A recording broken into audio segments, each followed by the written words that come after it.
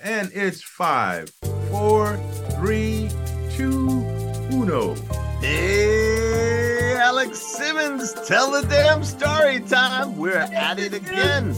Alex Simmons, the legendary writer of so many characters, from Batman to Scooby-Doo to Archie, and the world famous as 1930s African-American soldier of fortune, Aaron Blackjack Day. There he is, ladies and gentlemen. There you go, right there. And me, I'm Chris Ryan. Yeah, Chris Ryan. Yeah. Writer, actor, director, and now publisher and editor of Soul Scream. Soul Scream. Much more information about this as we go. This is what happens when you have the green screen effect, folks. You never know quite how to hold a thing. There you go. Thank you. There you go. So you're going to learn more about that. We are here today for the last couple of episodes. We are here today. Yeah, okay. Go ahead, Chris. For the last couple of episodes, we've been exploring writing from the writers who participated in Soul Scream Anthologine. There are 5 issues out. There will be 6 soon, hopefully before the end of the calendar year, but we'll see. The entire project has been a celebration of hybrid horror and authors who mix genres so organically, and then discussion of why and what happened and influences. And we hope that doing this will spark some inspiration for you or solve some problems that you might be having. And to help us do that today, we have an author, extraordinary author, who appears in Soul Scream Anthologine, Monstrous Hearts. This is my Horror Writers Association New York chapter co-member, Mr. John P. Collins Jr. How are you, John? Hey, John. I'm good. Thank you for having me. I appreciate it. And now I want to tell everybody a little bit about John. Just a wee bit, though. Let's see. John, I said, John, give me some background. And here's what John told me. He says he lives on Long Island. That's in New York for all you far away people. He has worked as a karate instructor, a laborer, a pawn shop clerk, construction equipment operator. He was raised on trashy 70s movies, 80s splatterpunk, and the new wave of British heavy metal. Now, if that isn't a mix that creates an author, I don't know what is. That's Captain Eclectic. That's what we're talking about. That you seem young for all of that experience. That was all last week. Started the pawn shop at 6. What happened? I'm not that young, but no. When you just leave high school and go right to work, you do a lot of different things. I've been at my main job for over 30 years, so all the other stuff, karate, porn star, and that's all side. Porn shop. You said porn star. I think Did I say porn star? Yeah. All right, ladies and gentlemen, now it can be told. Yeah. We don't talk about that time in my life. 30 years. Wow. Goodness. I tell you what, you wear it. You know what? It must be the purity of your heart that shines through, John. Thank you. I try to be a good person. There you go. Even during your porn star days. Let the man. All right. You have to let that go. All right. Like I said before, I know John from the Horror Writers Association, the New York chapter. We're both in the same chapter. And I got to tell you, when I was undertaking this project, I was really afraid of the slush pile. That's not what I wanted to do. I wanted to make sure people understood what my goals were. So I went through the inner circle and widened it out. And I was sitting in a meeting and you were there. And between taking notes as the secretary, for some reason, kept focusing on you, John. And I said, you know what? I have a hunch. And I sent the pitch to you. And we have 35 authors in this collection. And I'm probably either happiest or among the top 3 to 5 authors. I am happiest that I asked you, because it really, it paid off really well. I'm going to jump in here. I'm sorry. Yeah, please, John. I'm sorry for interrupting, but I needed to backpedal a little bit, because you never know when people are catching the show for the very first time. So you said slush pile. You also said sent a pitch. And I just want you to sort of... Okay. So a slush pile is if you do an open call, which, if you're out there, I have not done an open call for Soul Scream Anthologine yet. What happens is you say, there you go. It's part anthology, part magazine, and all hybrid horror. So an open call would be, from this date to this date, we're looking for these kind of stories. And whatever comes in, the unwritten agreement is that the writer, publisher, staff, all of those, me, would read them all and select from there. Since my staff is limited to me, it didn't seem to make sense to take on 1,000 submissions, and 500 to 1,000 could be doable if you give a window of 2 weeks or a month. It depends on who hears about it. And since I was paying such lucrative fees, some people don't pay at all, so it is what it is. So instead, I reversed the process, and I would talk to writers, get a sense of them, and if the hunch kicked in, then I would ask them if I could pitch them, which is completely opposite of how it goes. But it wound up working. I think I pitched about 45 or 50 authors. So my batting average was pretty strong. About 5 or 10 of them said no out the gate. It's not something I want to be involved in. It's okay. And then 5, it didn't work out. One story I purchased and then couldn't find a place for it. So that's still floating around to be used. But the rest worked out. And John, yours is among the personal favorite. And it was just such a great pleasure, one, to read it, and then work on, there was only slight editing that I asked what you thought about, and you were fantastic about it. And it's really fun to be able to say it's a beautiful horror story. If you would be kind enough to read a little bit of The Lovers. Okay. All right. Thank you for that. I'm going to break this up into 2 parts, because this story is a decent sized cast, but it centers on 4 characters. Mm-hmm. So I just want to read a quick introduction to all 4 of them, but it's broken up into 2 parts. Please bear with me. Just to be clear, if you're interested, this story is in Soul Scream Anthologine, Monstrous Hearts. Thank you. The Lovers by me. It was the way the older gentleman moved that first struck her. He didn't shuffle in as many men his age did when they entered the eatery. There was no hesitation in his steps. His movements were lithe, as carefree as a ballerina warming up for a routine known by heart. Walking up to the register, he asked, "Is the corner booth available?" Spreading his thin arm, his crooked finger pointing towards the far end of the room. "Yes, of course," Amy said. "Please follow me." As she led him to the booth, "Can I get you something to drink while you look through the menu?" Offering her a cheerful smile, full and toothsome. "A tea with some cream would be lovely," he said in his sweet, sing-song voice. Offering her a cheerful smile, she said, "Coming right up," conscious that the sweet tone in her voice as she turned back towards the counter where she saw the female customers staring in her direction. With the lunch crowd now gone, Amy was able to count 6 feminine faces with their eyes fixed in her direction. Some were plain, a few were curvy. Even the daughter of a family eating, young enough to not be blemished by acne yet, was staring, sitting alongside her mother, both with their jaws hanging open.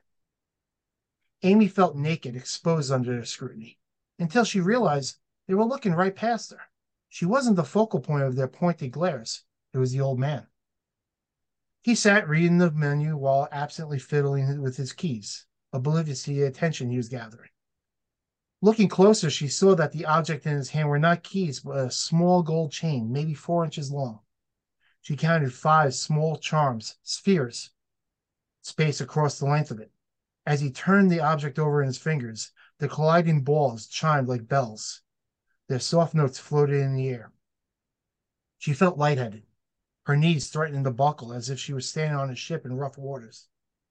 Turning, she entered a long, dark hallway, the sparse light at the end faint, barely more than a glow. It was the soft chimes that led her forward, each step threatening to topple her to the ground as those gentle bells filled her head with a lightness. There was a snap of the fingers, in that darkness, that jolted her awake, yanking her back from her daydream. She had walked maybe 3 steps away from the old man who was still studying the day's specials.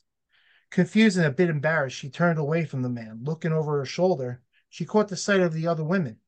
The blank expressions in their eyes remained frozen before self-recognition began to thaw through the surface of the uniform empty mask each had worn, giving away to looks of shame. Did I look like that? She tried to remember the last 60 seconds of her life, but all that came to mind was darkness and the soft tings of metal. Did they hear the bells too? Tony, the restaurant manager, stared at her with thunderclouds in his eyes as she passed by, to grab a clean mug. She could care less about his hurt feelings at that moment.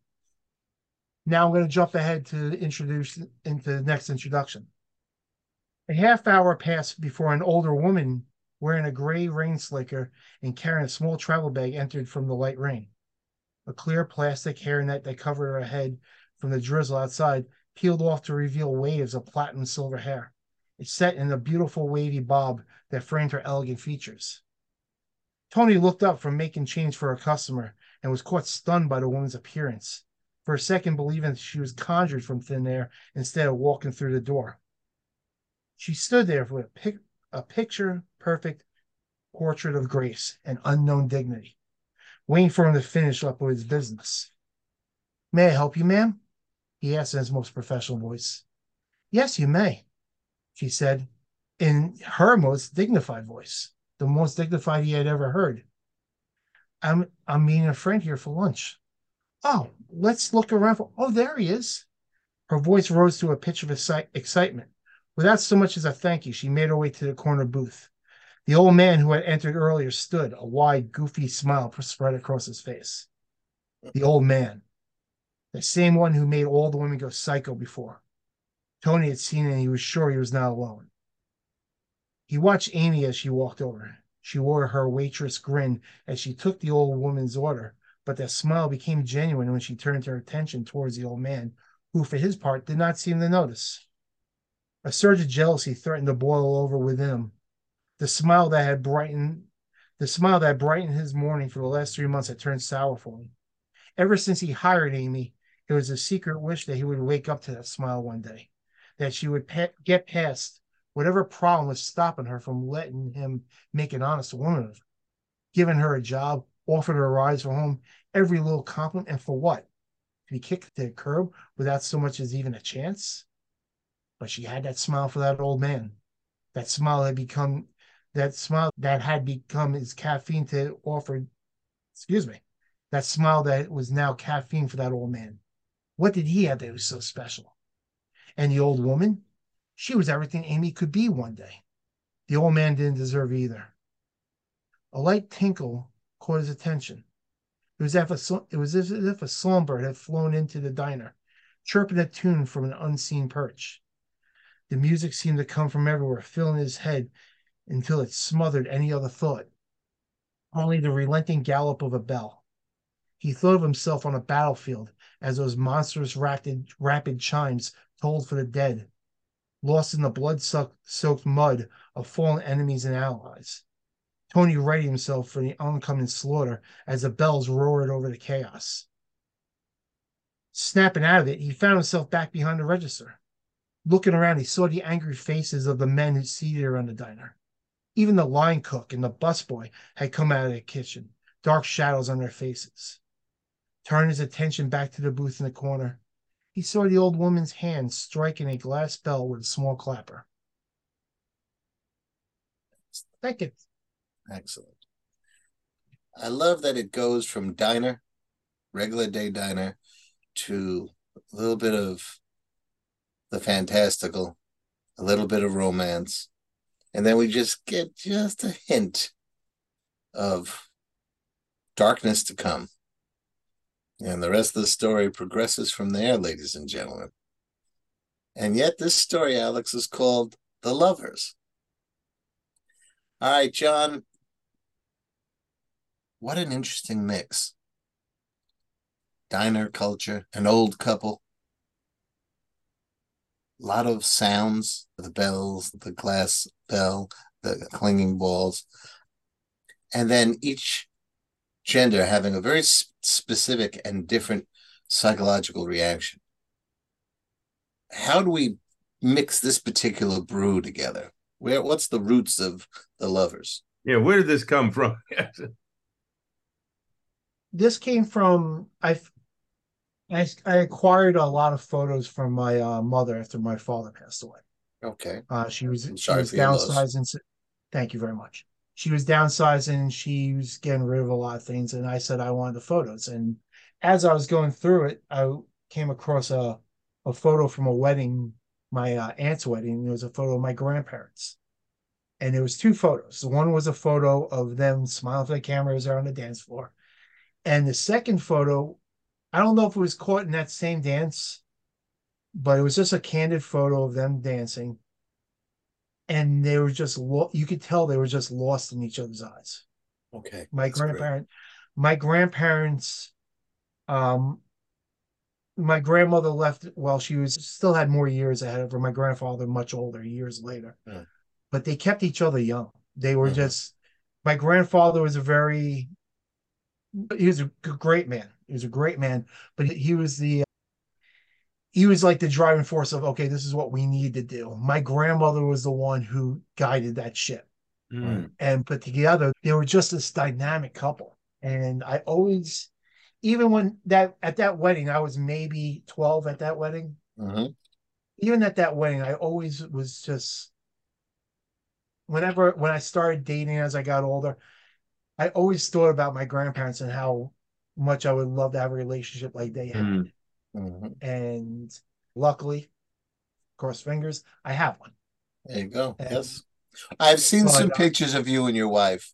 The romance is there, sir. Yes, it is. So it's like all my stories have started with an image. But because I'm a horror writer and my dark frame of mind just kicks in, I started with an image. And my image actually was, I was actually going to set this story during a World War I battlefield. Okay. And during the battle, the soldiers just see two people dancing on the field. And research is not always my strong point, and World War I is fascinating, but the research World War I, thick books, and I'm just... Yeah. Any writer has a TBR file that's up to their head. So I didn't bother. But all of a sudden I started thinking about everyday locations and things like that, diner. And as far as the bells and chimes, I had a friend of mine who was telling me about how he went into hypnosis therapy, and they would use bells and chimes to start and end sessions. So it just made sense. That's fascinating. And then I amped it up even more. Yeah, what we're getting, the darkness. Yes. Yeah, what we're getting here is the table setting, and I would strongly encourage those of you who are interested in a bit of horror, and watching a really organic transition, and this is a good example of that. I'd like to follow up if I can. Alex usually begins with 13 years of preparation, and then he writes.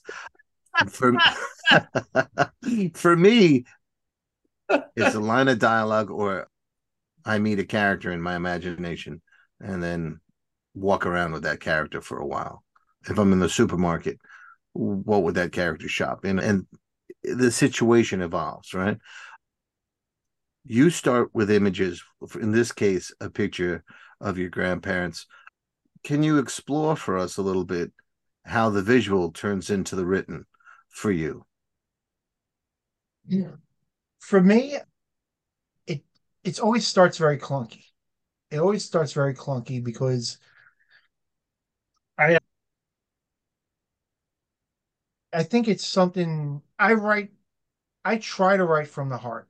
I Mm-hmm. don't I try to put something in every story that's at least meaningful for me. In this case, the genesis, like I said, was my grandparents. Oh. I tend to it starts very clunky because I'm trying to get a grasp of what I'm doing. I just worked on a story that dealt with a widower, Mm-hmm. and I thank God I'm not, Mm-hmm. but I have lost some people that are very close to me. And for that case, what made it work is I I'm sad every day. Mm-hmm. I'm sad every day for the last 25 years. Oh. There's just degrees on what some days it's just a small part. Some days it's big. More days than not, it's a small part.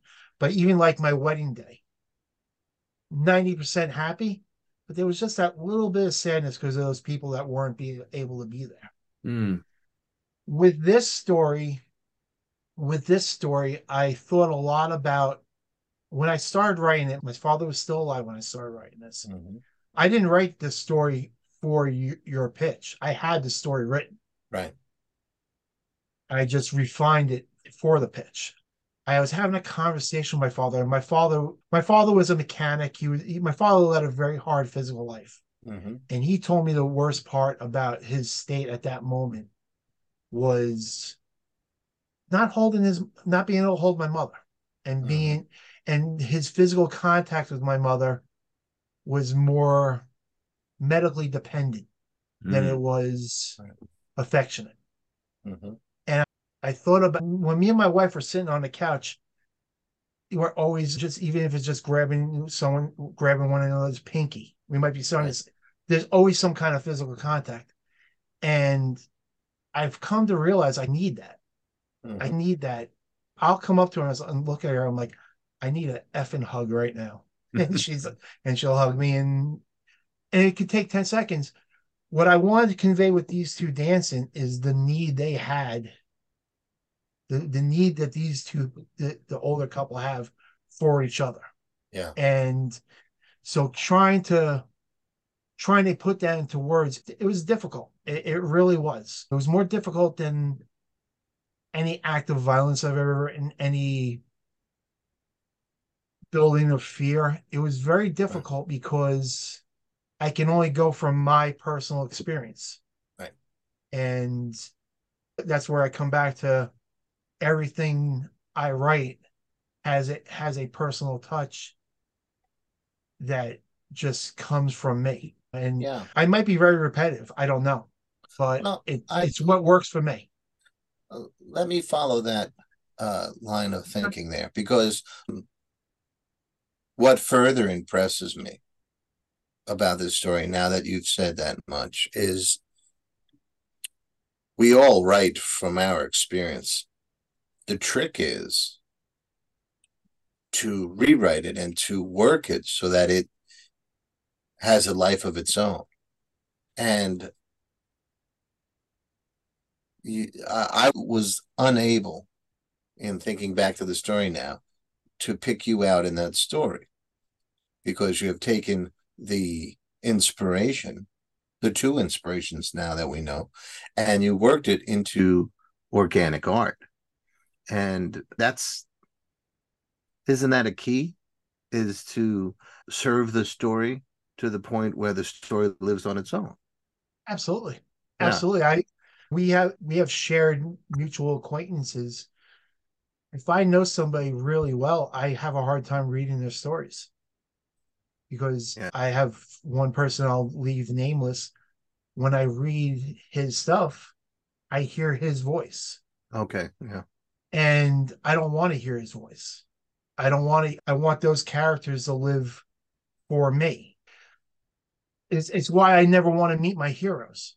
Mm-hmm. And it's I was very lucky to meet several people that I really admire, and no one was ever a disappointment. They were always very nice and very encouraging, some more so than others.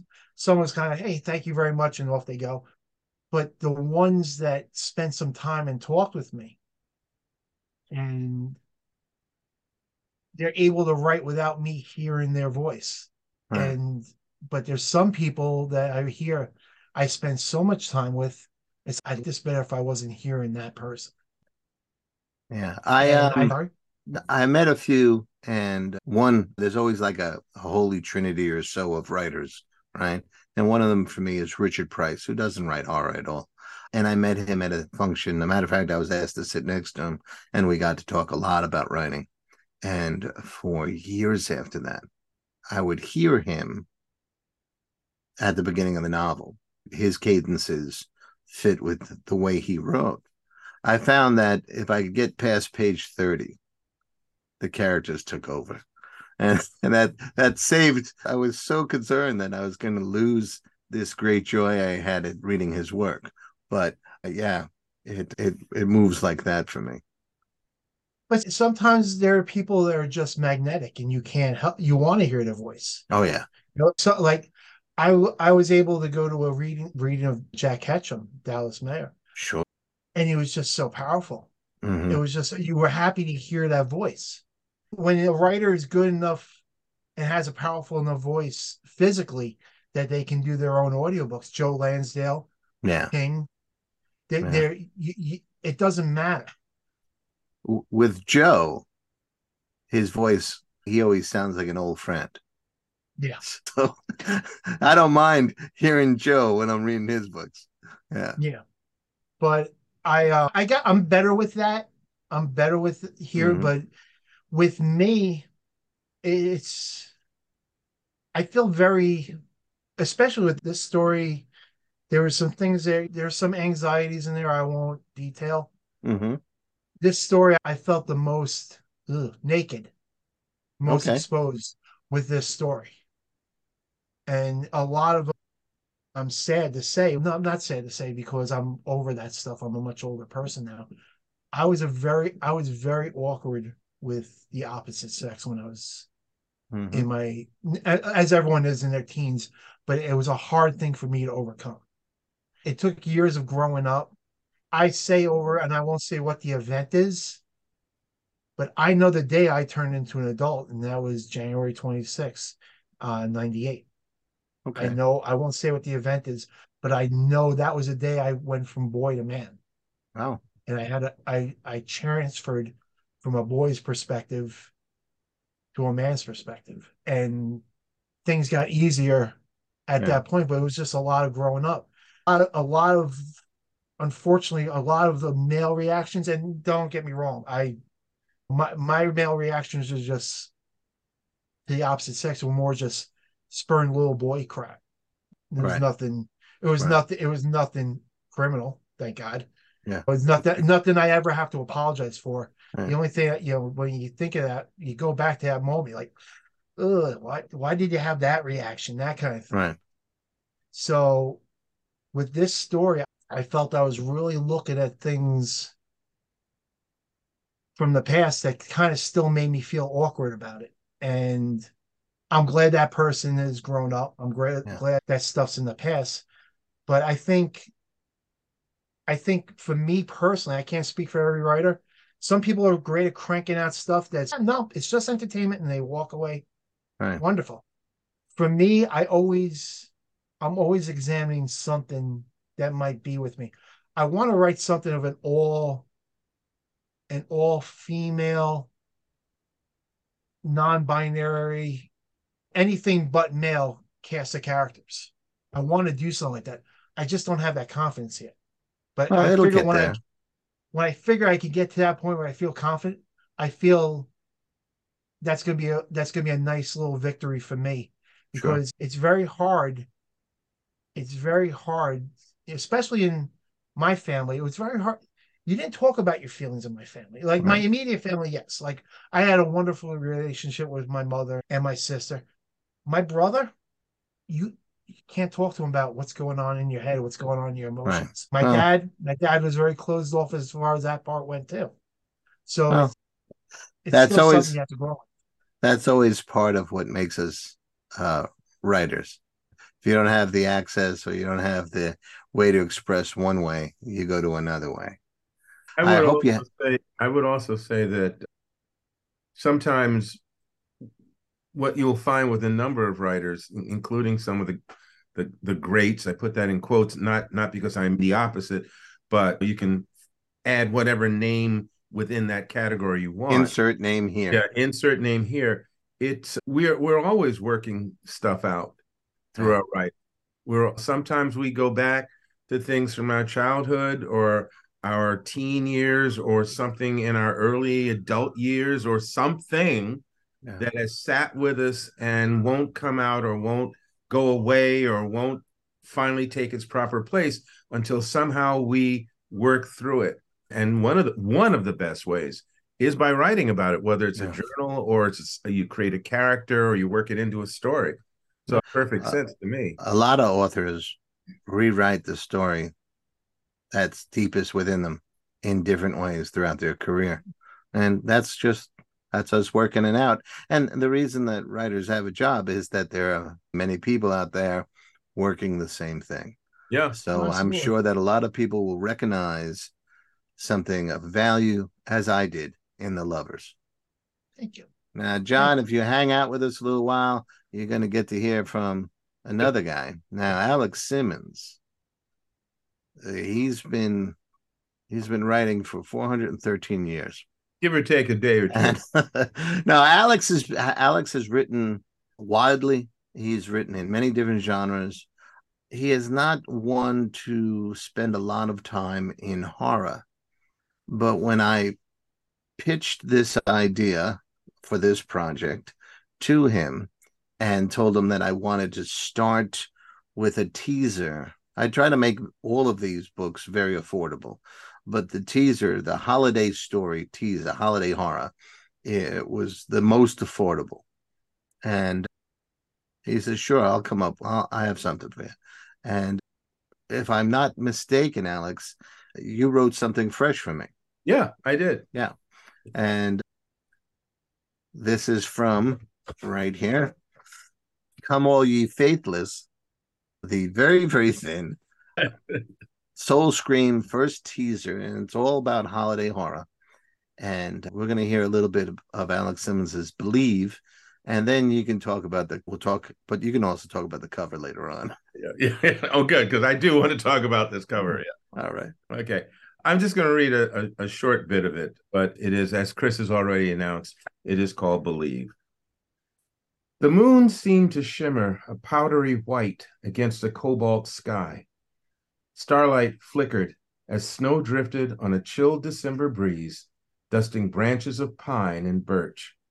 A New England night at Christmas time. On a quiet country road, the two-story colonial-style home of Holly and Gary Layton sat in serene suburban peace. It was all white, with a recessed column door frame. Black shutters adorned the 6 windows on the front, each with an electric candle shimmering.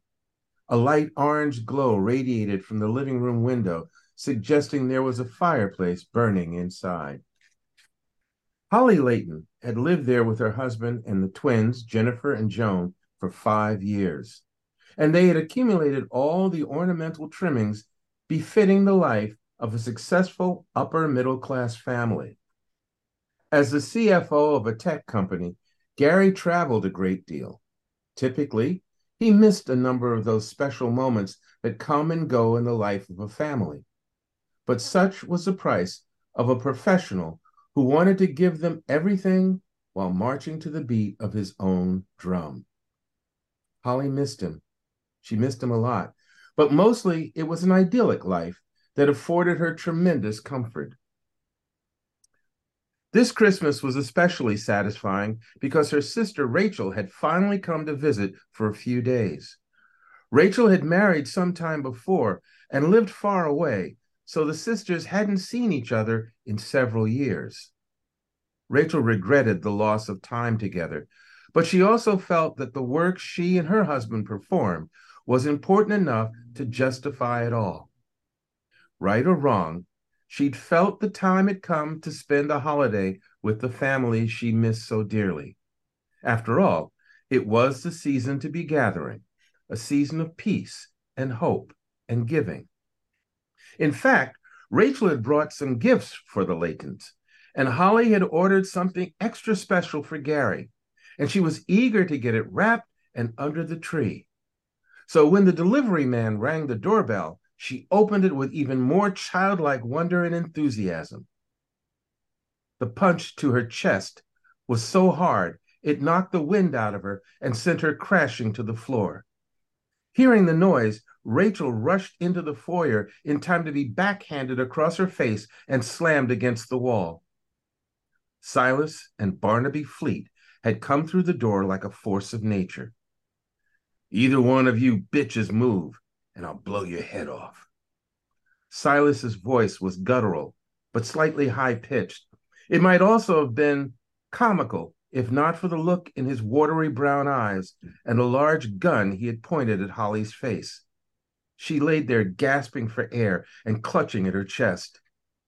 Barney hadn't said a word, but at the sound of footfalls pounding down the stairs, he stepped close to Rachel and pressed the muzzle of his gun against her cheek. "Don't," he hissed. The girls hit the bottom landing and screamed at the sight. "Shut up," Barney roared. "One word from any of you, and we pull triggers."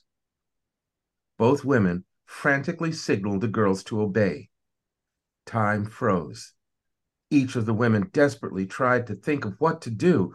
Each of them tried to size up the two men that threatened their lives. The girls were terrified. Holly feared for her children. Rachel feared for them all. Silas pulled several coils of rope from a backpack he had slung over his shoulder. "All of you, on the floor, here." He pointed to the center of the living room by the couch. Again, Holly and Rachel signaled the girls to do as they were told. While Barney held a gun on them, Silas bound each, hands behind their backs and ankles together in front. Holly was breathing normally now, but she was trembling severely, and the pain in her chest still throbbed. You can take whatever you want, just..." Silas smiled. "We plan to, sugar." Barney frightened Rachel the most. He was too quiet, as if every thought was too dark to say aloud, as if he knew what he was going to do and was savoring every brutal detail with great anticipation.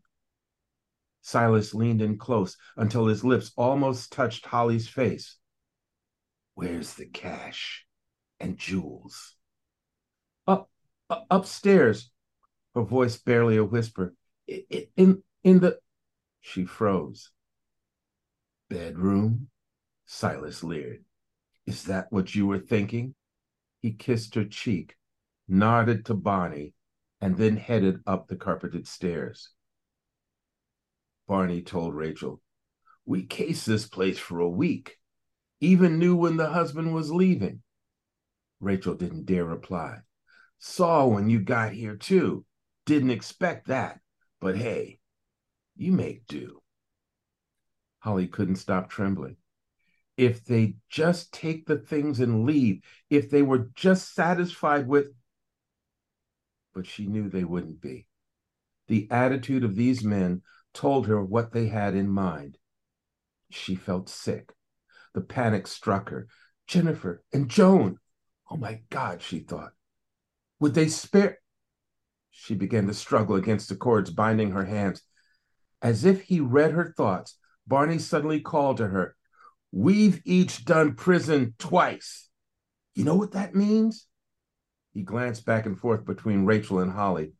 The women shook their heads. "We get caught again.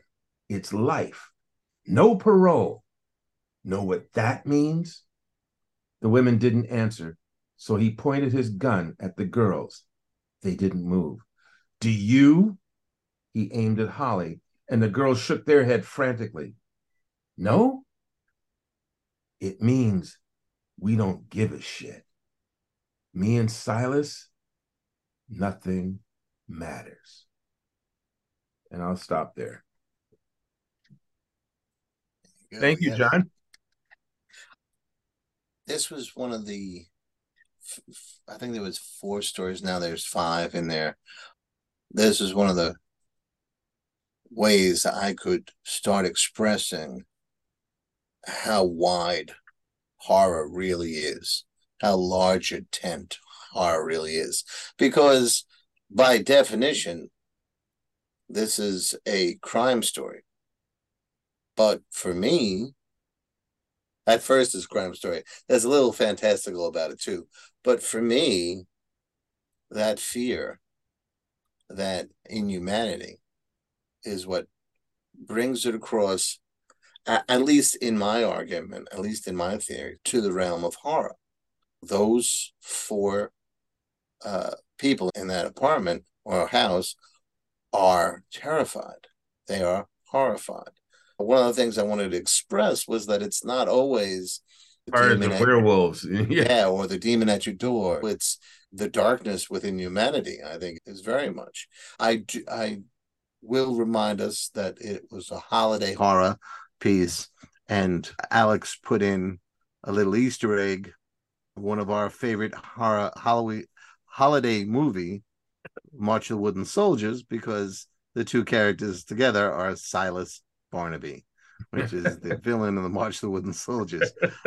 Alex, when I made the pitch to you and you said, yeah, I got something for you, why did you choose to go the crime route to bring me a horror story? Yeah, I think I even said it a little while ago that we all work through things. We have our own little ghosts and things to exorcise from our lives.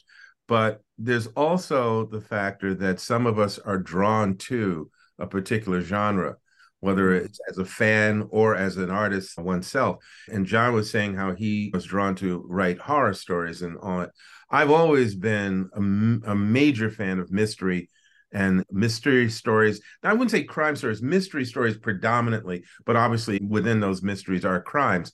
And the first thought in my head was, how could I do a mystery story with a horror element? And I first thought supernatural, but that wasn't speaking to me as readily as when I think of what is horrific, what horrific things happen in our lives. And I think there's 2 things that I think are absolutely horrific. I think rape is horrific, and I think molestation of children is horrific. These are the 2 things that, and I often try and see myself as being a humanitarian and all that, and I'm not for capital punishment 90% of the time, but there are these 2 crimes that I feel like if someone perpetrates that, please remove them. I just don't have a lot of forgiveness in me for that. And so when I was thinking about what is horror and what is horrific, that would be it. And you also had another qualifier for this series or this particular book, is you said that you wanted some of the stories to have perhaps a female protagonist, and as many as possible, yeah, and who deals with the circumstances and somewhat through her own agency. Right. So with those qualifiers in mind, I just put those elements together. And literally, I think I said to you when you first asked me about it, I said, yeah, I think I have something in mind, but let me think about it.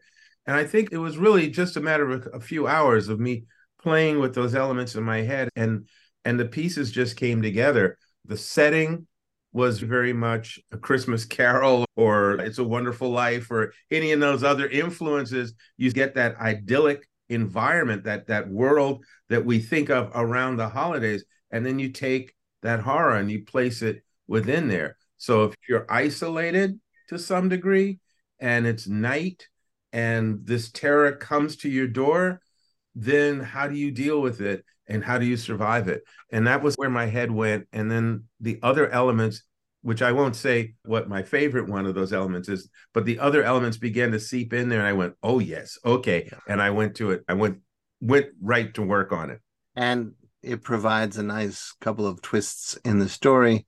Our holiday horror holiday crime. Yeah, it's a wonderful thing. And by the end, you do believe.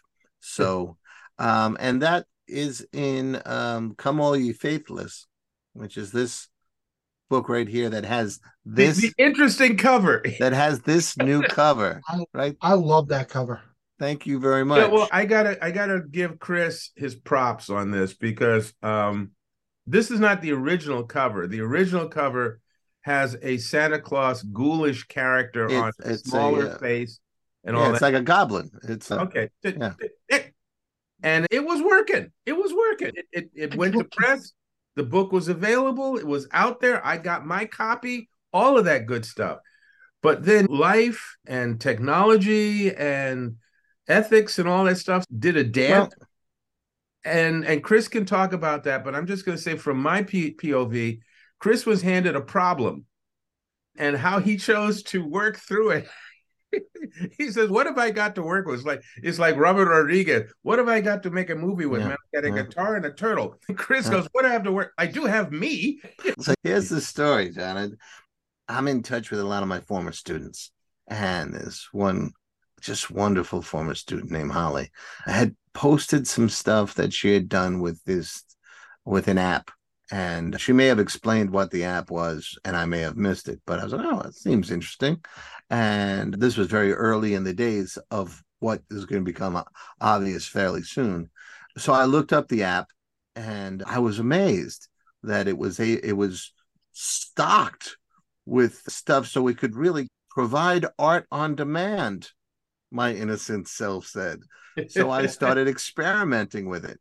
And I knew that I had written a story about Desdemona de la Cruz, who is one of the featured characters in Soulscream and also the assistant editor. And she fights this Christmas goblin kind of thing that comes and invades a family and demands their souls. And her job is always, she's the keeper of the Soulscream. So she goes to save them and all that stuff. So I said, I wonder if this app could do a goblin hanging off a Christmas tree. Seconds later, I had 20. And I found the best one. And I cropped, it wasn't perfect, so I cropped the problems out of it, and that became the cover. And then I started reading all of these things about AI. And I went back to the app and discovered that the app was using AI. And then I started learning that AI was stealing art from others. So I wasn't going to stand for that. So I had to correct the problem. By this point, I had started working with Matt Wilderson, who was a great cover artist, great artist. And I told him my problem, and I told him I needed to replace it. And what can you do something? Because he does great art without AI. For your cover, your godson Alex, my son, had put on a mask and had my father's old fatigue jacket and my old hat, and became a character named McTavish. So I said, here's my situation for Come All Ye Faithless. If I send you some stuff, can you distort it, play around with it, do your magic? And I thought that I would be unrecognizable by the time he got done, because he does great stuff and colors and all that sort of stuff. And the poor guy, I sent him 20 or 30 of these close-ups of me in like half-assed Alice Cooper makeup. It was very purple and all this different crap, and I had white face and all. It's just ridiculous. And I said, this would give you an idea to what you want from there. And he came back, he says, I think I have an idea I'm going to use a Christmas ball. And then this cover came back, and it is a Christmas ball, and I'm looking into that ball, right? The character is looking into that ball. But it looks fantastic. But yeah, I just really loved what he did. And he did the Christmas lights around Soulscream. Right. Alex recognized who it was right away. I mean, come on, that's my boy. I did. My boy. I didn't see it. I didn't see it. Thank you very much. So hopefully more people will side with you, John. But yeah, I think it has the emotion I was looking for and no AI. I always prefer Matt over AI any day. Let me cool also jump in there. I'm sorry. Go ahead, John. You go first. The cool thing about this is this came from experimentation. This was birth. This covers birth and experimentation, and that's sometimes the best art there is. Yeah, whether it's writing or painting, experimentation. If it wasn't for experimentation, we wouldn't have David Lynch. Oh yeah, we wouldn't have some of the wonderful writers like a Michael Sisko. Yeah, that's the one thing that always makes me excited about horror is you're always trying. Alex, you wrote a crime. You started off with a crime story. I can't wait to read the rest of it. But crime and horror are so interlinked. I dare anyone to read Andrew Vox. Oh yeah, those are horror novels. Oh yeah, they're set in the real world. Those are horror novels. Yeah, and he fought that horror in real life. Oh yeah, yeah. He was a child's rights, child abuse lawyer. Warrior. Definitely a true warrior, and a great, really great writer, really captivating. I was also that's the great thing to me about horror. You can do anything. You can be romantic, you could be silly, you could be deadly serious. You can't do that in honestly any other genre where the core audience will accept it. And you make a comedy that's gets too dark. You just went too dark. Horror fans like you go too funny, you got Reanimator, and you're like, okay, cool, I'm on this Still ride. Fine, okay. Yeah, and that's what Soul Scream Anthologine celebrates. I was going to also say that the experimentation factor is all throughout Soul Scream. Yeah, definitely. From its very concept, of mashing an anthology with a magazine format, with the staff, with De La Cruz being a staff member, but also being the carrier of. There's all these elements that are saying, let's experiment. It's Chris Ryan in a lab coat and yelling, Igor, seeing what he can make happen. So this cover makes perfect sense to me. There you go. And fiction is what if, but horror is also why not. And I ran with a lot of that. And so did the 35 authors. It's really been fantastic. Yeah, I'm just curious because, again, I'm clock watching too. But I want to just roll back to John for a moment here. Please. We see what you did with the Soul Lovers and the Lovers. Yeah, I was going to say with the Anthology and the Lovers. And I really, because I don't think I have a copy of that particular volume yet. So I'm going to have to get that. But the other thing I wanted is what else have you written? If you could just talk a little bit about that, maybe a couple of your favorites or however you want to start, like maybe what was your first thing that you sold or anything along those lines. The first thing I sold was an online flash fiction magazine. I think the website is called flashfictionmagazine.com. And it was a 500-word story about a love affair between a mortgage tenant and its newest client. And it got a good response, and I got invited into some anthologies that didn't pay, but I did it. I always take away from the experience. Mm-hmm. The first one was one called Full Moon Slaughter, and it was obviously full moon werewolves. And I learned a lot about contracts. They were very good because we signed a contract and everything. And I knew I wasn't getting paid, but I was looking for the experience, and it was a good experience. And I started to do that a few times with stuff that wasn't getting paid for. And some stories worked, some stories didn't. But when one story went out, and I won't say the anthology because I'm reworking that story, they sent it out without any edits. And when I just reading it, so I was like, really? And I was so new. I've always been a storyteller. I read Yours Truly, Jack the Ripper when I was 8 by Robert Bloch. And I was hooked. Yeah. My grandmother used to buy me for Christmas those Alfred Hitchcock anthologies, like Haunted House Full and all that stuff. Right. And that was in the one called Sinister Spies. And I was just blown away. And the first novel I read was the novelization of Halloween by Curtis Richards. Sure. So I've always been a storyteller. I just only put it to paper for the last 8 years or so. Okay.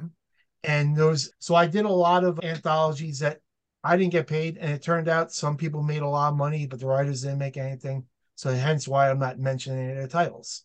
But I have all the rights to them. The first thing that I put out that was significant that got me some notice and was the HWA's Even in the Grave anthology. Oh, yeah. Not a great collection. Great collection. And working with Carol Geisner and Jim Chambers, I was friends with Jim before that. And working with two top-notch editors, they just helped whip the story. The story had potential. And Jim said as much. He goes, but there's things we need to work on.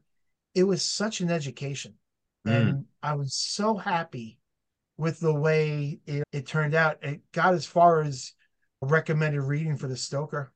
Yeah, look at that. And I joined a critique group right before that Jim was a part of. And what I decided to do, because I was getting very frustrated with these anthologies that weren't paying. Right. I decided what I was going to do is I'm going to take a time away from submitting and just write. I clicked off all the submission call groups in Facebook and all that. And I just wrote whatever came to mind. I wrote werewolf stories. I wrote, sorry, Alex, a rape revenge story. I wrote all this stuff with no plans of doing anything with it. Make them as good as I possibly can. And if some way, somehow they fit in an anthology down the road or something, great. I just had recently, besides Soul Scream, which I'm very happy, the people I know who've read and have enjoyed my story, I really appreciate that. I just had a story come out last week in an anthology called Fear Forge Fall Quarter 2023 for a Halloween story called Along for the Ride. And Halloween, I'm in my seasonal depression now because Halloween's over. I'm just a Halloween fanatic. But it was just such a fun story. I think I read that story. Yeah. That was the two friends and the girl. No, this is something completely different. Who wrote that story for Fear Forge? Yeah. Oh, no, this is something completely different. And once again, I'm dealing with morticians. I can't get away from them. But the editor was just so kind. And I loved it. And this story actually got rejected from 2 other anthologies.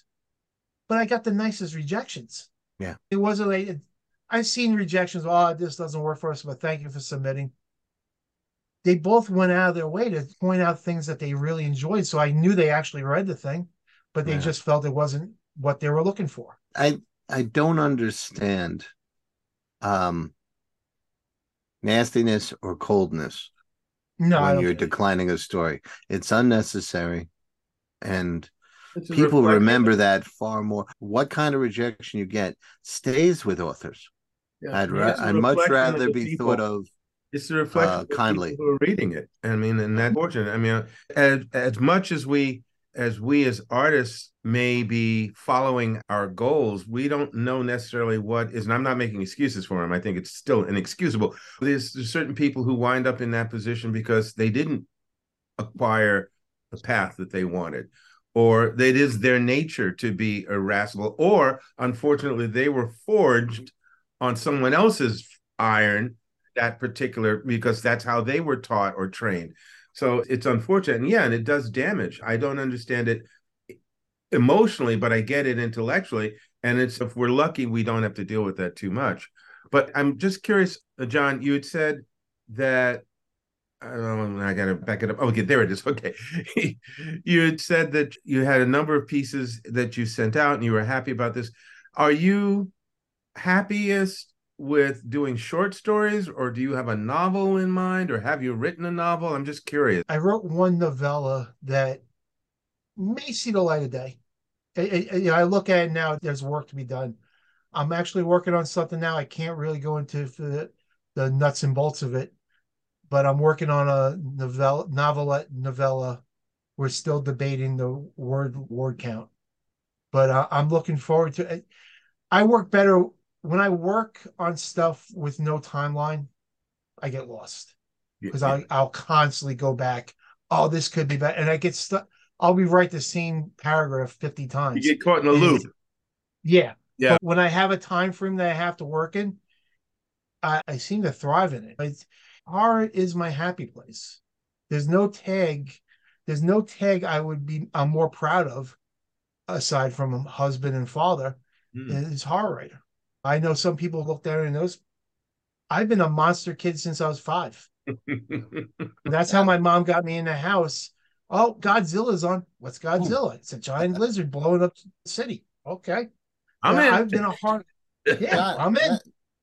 We have 2 more questions for you, John. Okay. One, you had mentioned that you're a splatterpunk writer. But for me, one of the part of the pitch was soft R at the most. So how did you have to adjust this story? How did you accommodate that? Because your story is beautifully within that range. I don't know if I say I'm a splatterpunk writer, as more that I'm a fan. Okay. And I'm not, and I'll be honest, and this might rub some people the wrong way, and no offense to them if they're watching. I'm not a fan in general of extreme horror. Mm-hmm. I'm not a fan of gross out stuff. Yeah. Yeah. It's just not, it doesn't do it. There's some great writers who do it. There's some one. Yeah. Wrath James White is a writer I enjoy quite a bit. Ed Lee, his sense of humor. But overall, in general, being grossed out doesn't really do anything. It's like it's like watching, for me, it's like watching YouTube videos of medical procedures. I don't like it. It doesn't do anything for me. It tends to knock me out of the story. And that's my only I respect that subgenre and all that. But for Soul Scream, I wanted, for example, you to have a copy, right?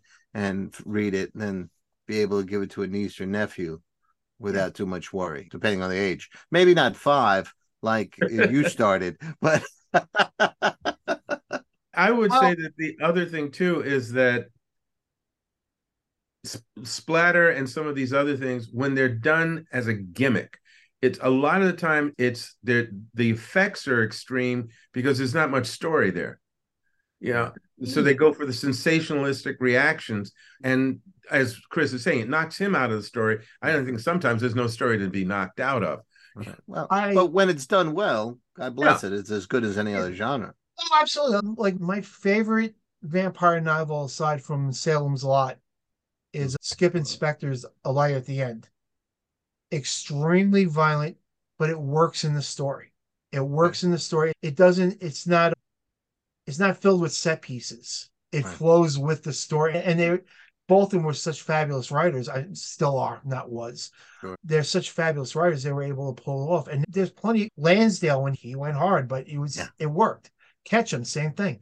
Yeah. There's a writer out there now, Christopher Triana, or better yet, Summer Cannon. Summer Cannon writes some of the hardest stuff out there, but her work is so beautiful. And it's just wow. Yep. Yeah. And for me, for Soul Scream, my litmus test on where I can go, when in doubt, go to Jaws. Yeah. Go to Jaws. You have a story of a man-eating monster, and it's graphic, but it's graphic enough that there's no more horrifying image than Quint being chewed up by the shark. Right. But I've never heard anyone say that scene is gratuitous. I've never heard that. Again, because it's so embedded in the plot.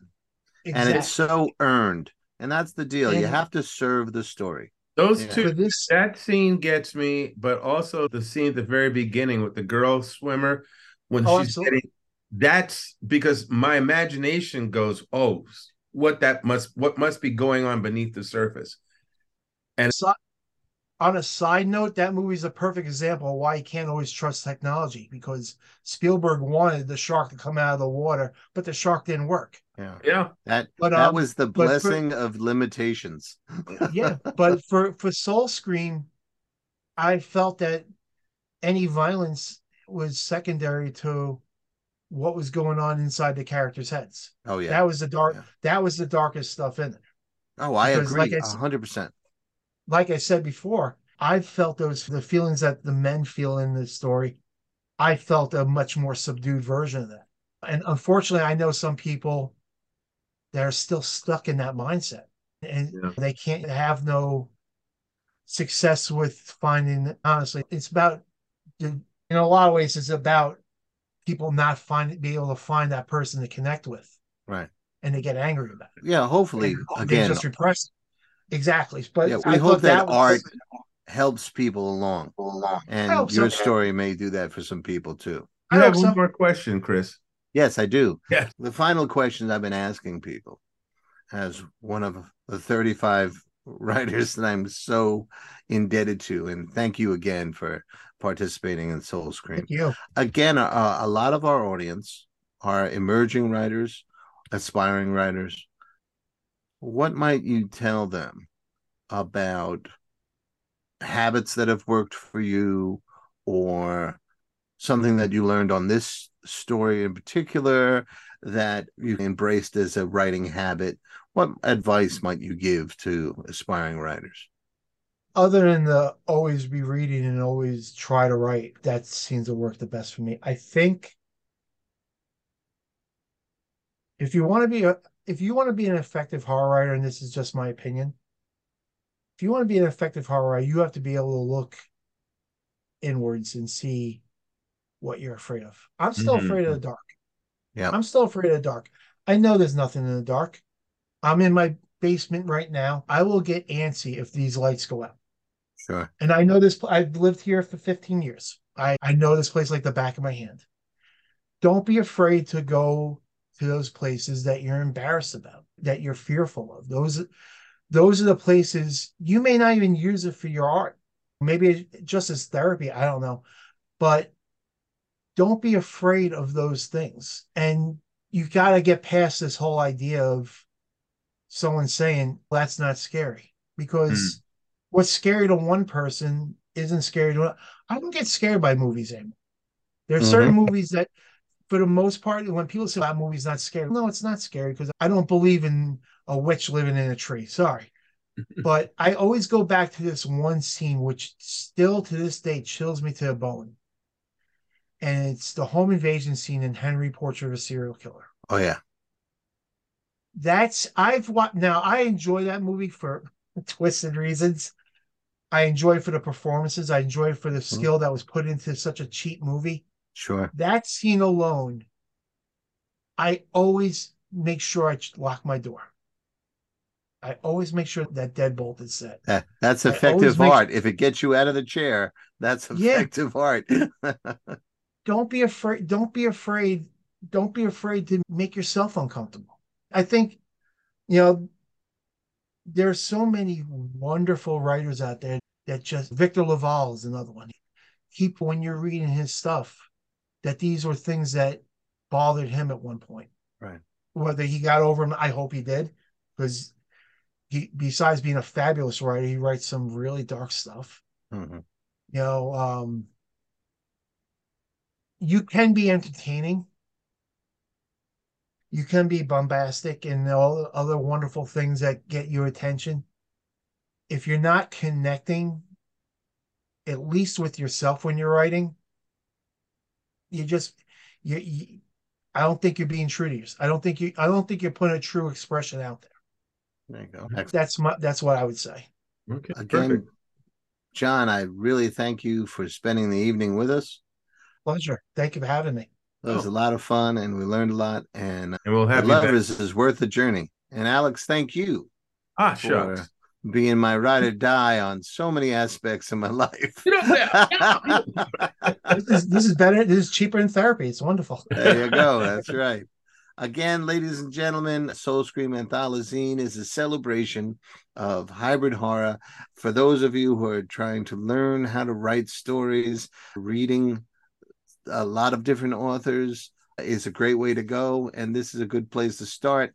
It's a story. Every author gets a story, then gets an article about them. And we have a little bonus feature at the end and a lot of other little things that Alex was talking about before.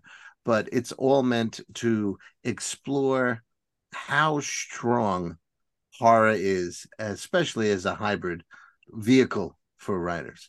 So John was a great example. Alex is a great example. Thank you. Ladies and gentlemen, I hope you learned something today, and the rest is up to Alex. So be sure to leave your comments, questions in the comment section below. And of course, Chris, what do you often say? Thumbs up and hit subscribe. What else do I say? Yeah, that's what you also say. Peace. I do. I always end with peace. That's right. Peace, everybody. Take care, everybody. John, thanks again. Thank you.